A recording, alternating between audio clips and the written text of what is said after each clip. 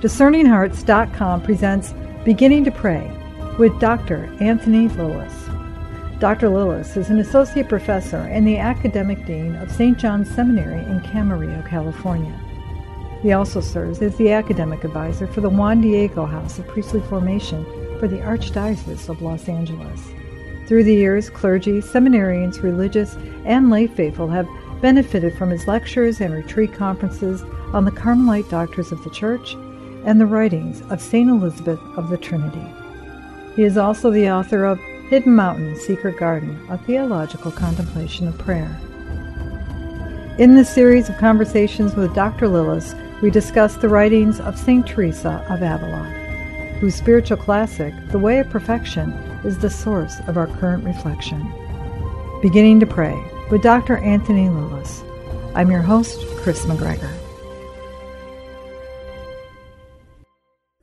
Anthony, thank you once again for joining me. No, it's great to be with you, Chris. We're coming towards the end of the Way of Perfection, but actually it's very much a beginning.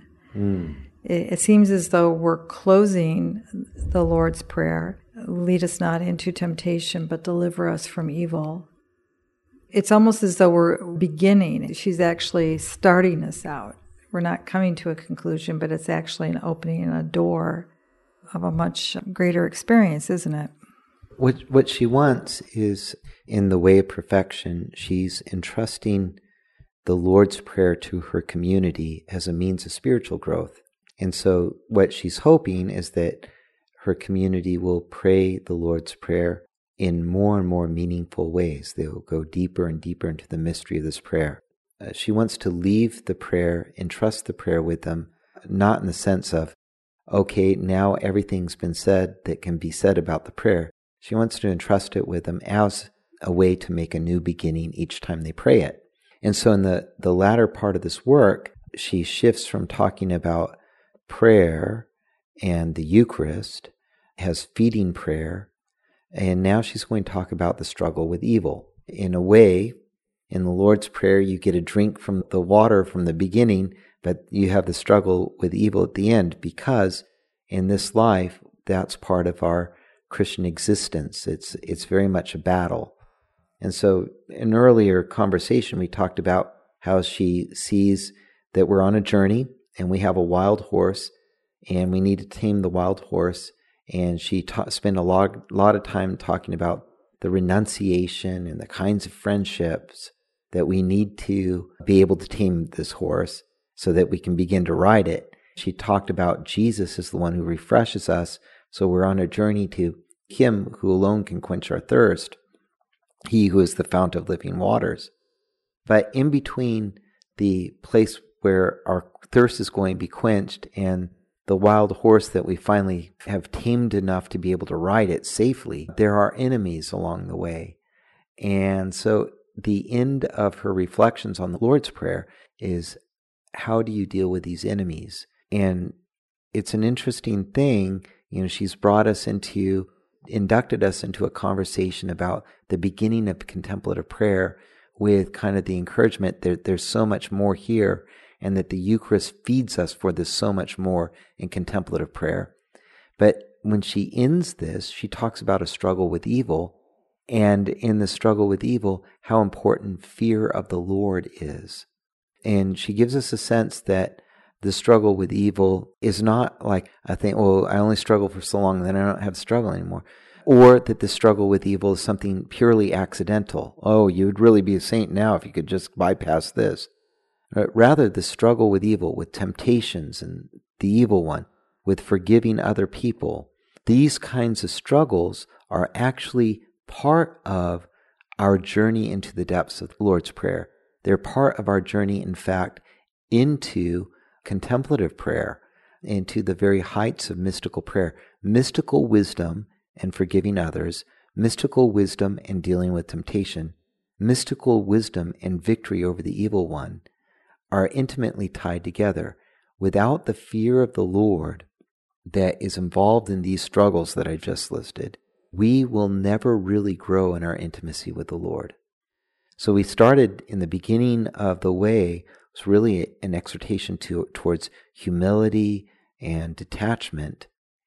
And it ends with an exhortation to a proper fear of the Lord so that we can fight this battle well. And so it's a very interesting journey that she's taken us on, and it's a very interesting way that she's presented the spiritual life to us. The perfection of the Christian life consists in charity, friendship, love of God. And she refers to that throughout the work, but she's very concerned about the things that protect that friendship: humility, detachment from the very beginning, perseverance and determination as we come into awareness of who we are before the Lord in the beginning of the Our Father, so that we can cry out, Our Father. Recollection, pondering the presence of the Lord. A recollection that disposes us to encountering Jesus in a deeper way. And then the need for the Eucharist to support us and to strengthen us for that kind of prayer. And now, fear of the Lord. Fear of the Lord that allows us to realize the victory of good over evil in our lives. There are those out there who are really uncomfortable with how she speaks about her own sinfulness. She repeats over and over again, I am a wretched sinner. I am the most guilty of all the guilty. And sometimes they see that as, well, that was medieval period and they're just too hard on, and she really wasn't that bad. But the sense is, if you really get into the way of perfection, this is not a woman who despises herself. She despises sin. Well, and that's a very beautiful reflection and requires a little bit of a comment, because today we live at a time where a lot of people are self-loathing. They're filled with shame and they beat themselves up, and they listen to a lot of tapes in their head that are not from God, like the tape that I don't matter, or what I think doesn't count, or I don't count, or I'm not good and I am not loved. So they play those tapes and then they reinforce those tapes with their evil behaviors, whether it could be like internet pornography, for example, or it might be not being honest with the people that we love or the people that we're working with, or it might be something where we're sneaking and not being vulnerable, but protecting secrets in our hearts. And that evil behavior reinforces this sense of shame, and it's a vicious cycle that goes over and over. And so I call that wallowing in self-loathing. And that is not what Teresa of Avila is doing. Mm-hmm. Teresa of Avila, the context for her awareness that she's a miserable sinner is not the context that she's falling into sin over and over and over again, and so she must not be very good because she's displeasing God over and over again. She knows, because of her devotion to Jesus, how much the Father loves her. And only as you begin to see how much He loves you, can you realize that your weakness and your voids and your inadequacies and your failures are where His love is waiting for you. He loves you so much that He understands your sins and why you have fallen. He understands that these sins and your fallenness do not ultimately define who you are. You are His beloved daughter. You are His beloved son. When you first were exposed to grave sin as a child, when you were sinned against because your parents abandoned you, or because a person in a place of trust abused you in some way, you were exposed to things that you ought never been exposed to. God wasn't sitting in the corner blaming you and chastising you and ashamed of you. That's not the God we believe in. Jesus Christ was weeping with you, and He was saying, "Oh, I am so sorry that this happened to you. This should never have happened to you. And I am so sorry, my son, my daughter. I'm sorry that I could not protect you from this. I'm sorry that you had to experience this. You were immersed in this, and I'm sorry that you have to carry this around. Maybe it was an image that you weren't supposed to see. Maybe it was a fight between your mother and father. Maybe it was some other abusive ugliness, the absenteeism of an alcoholic parent. I can only imagine all of us have been touched by those things. God does not sit in judgment over us as an angry master waiting to beat us up for the first time we fall. He is brokenhearted and he aches for us, just like any father or mother would ache over her son or daughter who was struggling with something that they weren't ready to deal with. Any father or mother who can't ache over their child who is struggling to deal with something that they weren't ready to deal with, that would be a very insensitive mother or father. God is not an insensitive parent. He does not lack in compassion. He knows our sins and he knows why we sinned even before we sinned. And he knows that we've been sinned against. And he knows that the ways that we've been sinned against have caused us to sin. And so he's heartbroken over that, but he's never stopped loving us. He's never stopped yearning for us. He desires that we might be healed. He desires that we might know his mercy. He desires that he loves us, and he repeats to our heart over and over and over again, I love you. I love you. I love you more than this. Don't let this cause you to forget my love. Don't let this cast doubt on my love. I have suffered everything that you might know my love, and I've suffered this thing too. And this thing is not more powerful than my love for you.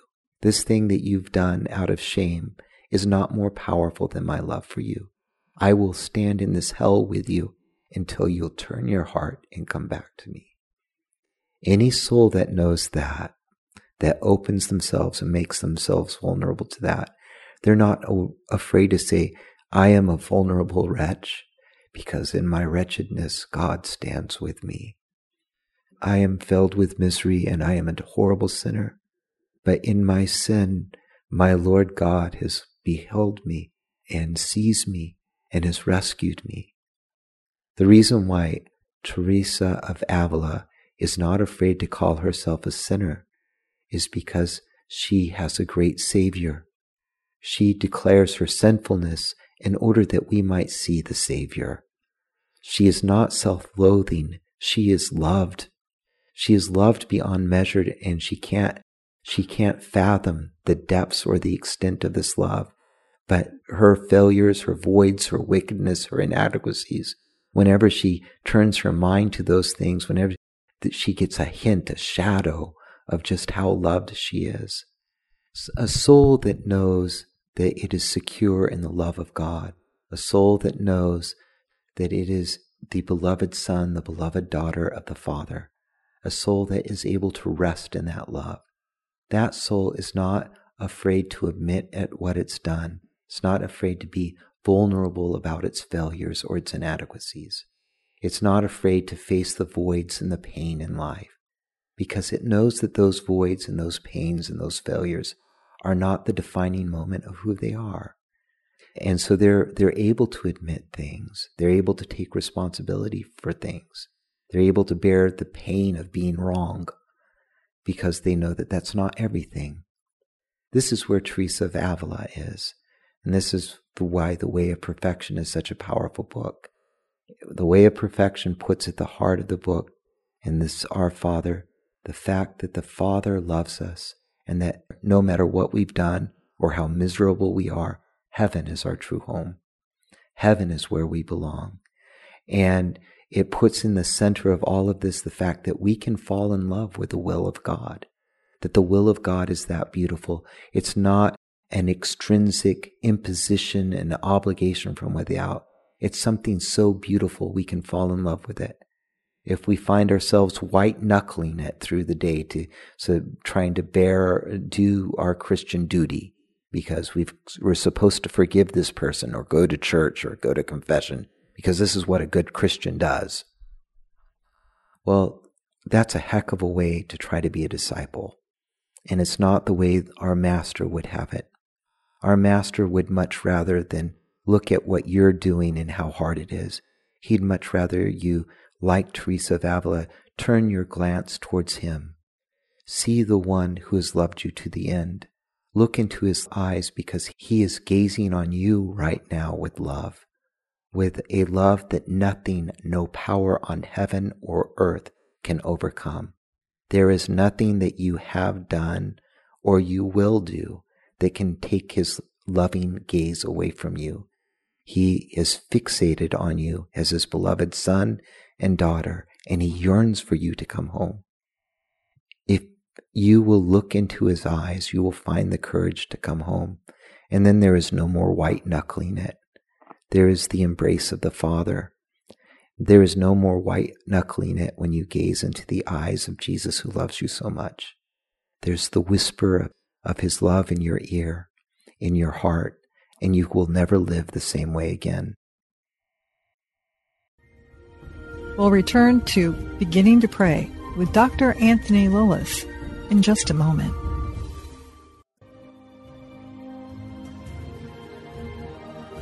Did you know that you can obtain a free app which contains all your favorite Discerning Hearts programs? Father Timothy Gallagher, Dr. Anthony Lilles, Archbishop George Lucas, Father Mauritius Fildi, and so many more, including episodes from Inside the Pages, can be obtained on the Discerning Hearts free app. This also includes all the novenas and devotionals and prayers, including the Holy Rosary and Stations of the Cross, the Chaplet of St. Michael, and the Seven Sorrows of Our Lady, all available on the Discerning Hearts free app. Visit the iTunes and Google Play app stores to obtain your free Discerning Hearts app today.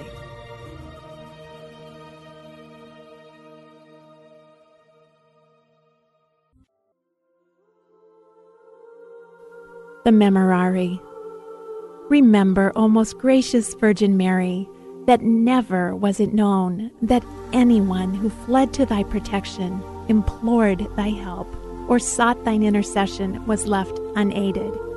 Inspired by this confidence, I fly to thee, O Virgin of Virgins, my Mother.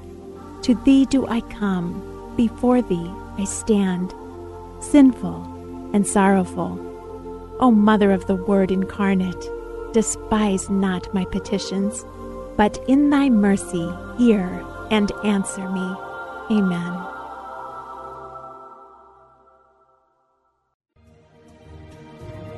Hello, my name is Deacon Omar Gutierrez, and I want to ask you to support Discerning Hearts in a special way. We, Chris McGregor, the board, and I all know that not everyone listening can help financially. We know we have listeners from all parts of the world, and we have made a commitment since the beginning to make the truths shared through Discerning Hearts totally free. So while you may not be able to contribute financially, what you can do is certainly pray, but also give us positive reviews on whatever platform you use to listen to us. If it's iTunes, Android, Stitcher, or Spotify, however it is that you get these podcasts, or if you're on YouTube and you like our videos, please give us a good rating and write a review. The more good ratings and reviews we get, the higher our profile, and the more listeners will discover us, listeners who may have the means to contribute in the future. Please consider rating us and writing a positive review today.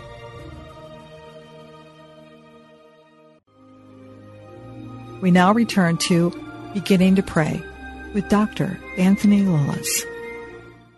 Especially in these closing chapters of The Way of Perfection, and again in talking about temptation and evil, she is so very much a spiritual mother. She speaks like a mother would, not only to her sisters, but to us, to acknowledge, look at the traps that you can fall into. Look at the temptations. Not in an accusatory tone, but more beware of false humility. Beware of honors. Here are the lures that will take you away. Guard yourself, because the devil is real. And these desires in our hearts and the lies, like you just explained, that assault us, you have to see those. She puts that out there for all of us. So the word humility, the Latin root of it is humus, which means earth. True humility is not afraid of the lowest place. It's not afraid to realize that of myself I'm not capable of anything good. But because God loves me and has died for me, I am capable right now of responding to that love. And the feeblest effort that I make to respond to his love actually delights him. That's where humility lives. A false humility is the kind of humility that is driven by what others think of us. Behind this false humility is always a kind of presumption that I'm not as in need of a Savior as I am. And then that presumption is always followed also by the shame that somehow, while everybody else is a happy Christian, I can't be one because I'm not measuring up to this humble ego that I've projected that I want everybody to see. That's living in illusions. And there's no reality established there.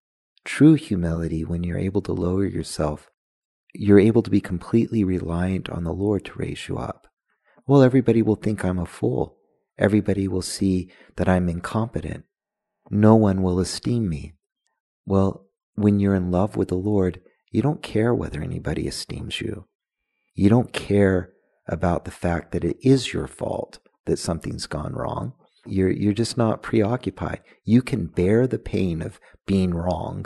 You can bear the pain of being mistaken because that wrong, that mistake, isn't who you are, really.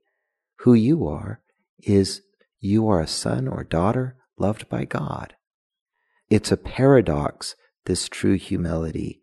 This true humility sees at once that I am incapable of anything and it sees its wretchedness, but it doesn't wallow in the wretchedness.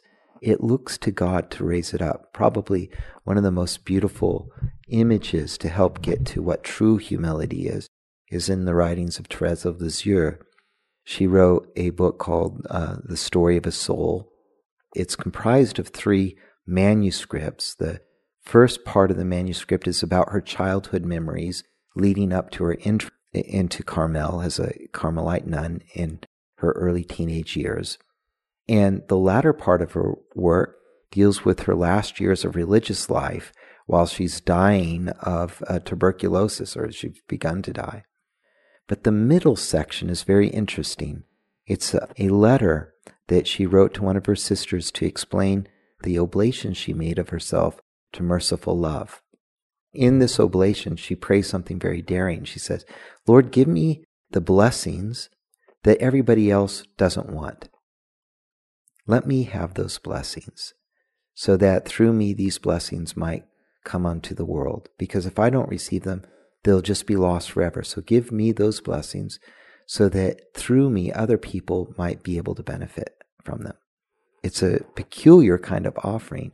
How is it that someone can dare to make an offering? She goes on, she says, this is my oblation of Holocaust offering. Now, a Holocaust means a offering completely consumed in the flames. So in Leviticus chapter 1, Moses talks about what a Holocaust is. And it means an offering where there's nothing left. It's completely consumed in the flames. I want to be that kind of victim. I offer myself to you, Lord, as that kind of, let me be completely consumed in the flames of your love. Let the blessings that nobody else wants, let those blessings be poured out on me so that people who are far from you and those who have hardened their hearts against you might be blessed through me with these blessings that you wanted them to have, but they've rejected. Let that be what I receive.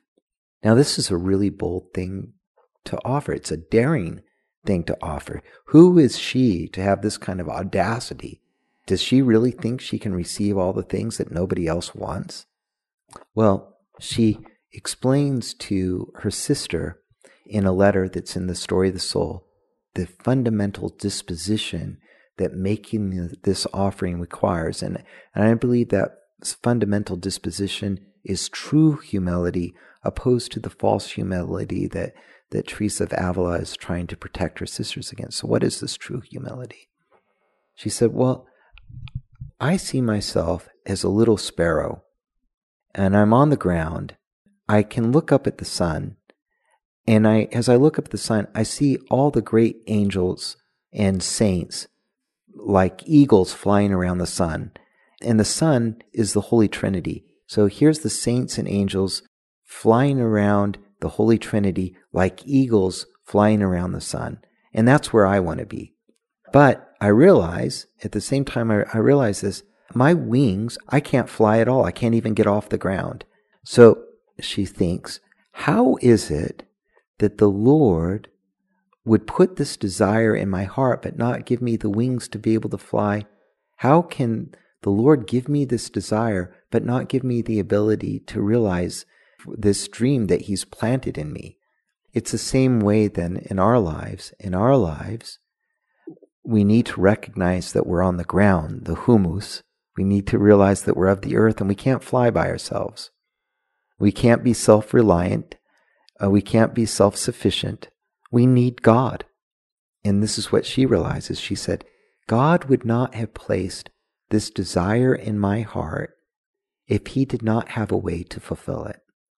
And the only way He can possibly fulfill this desire that is in my heart, if He, the great eagle, swoops down and picks me up with His own pinions and carries me to the sun Himself with His own wings. So it's His goodness, His mercy, His justice, His life that will lift me up. It's all about Him. I merit nothing because I really didn't contribute this. So God doesn't owe me anything at all.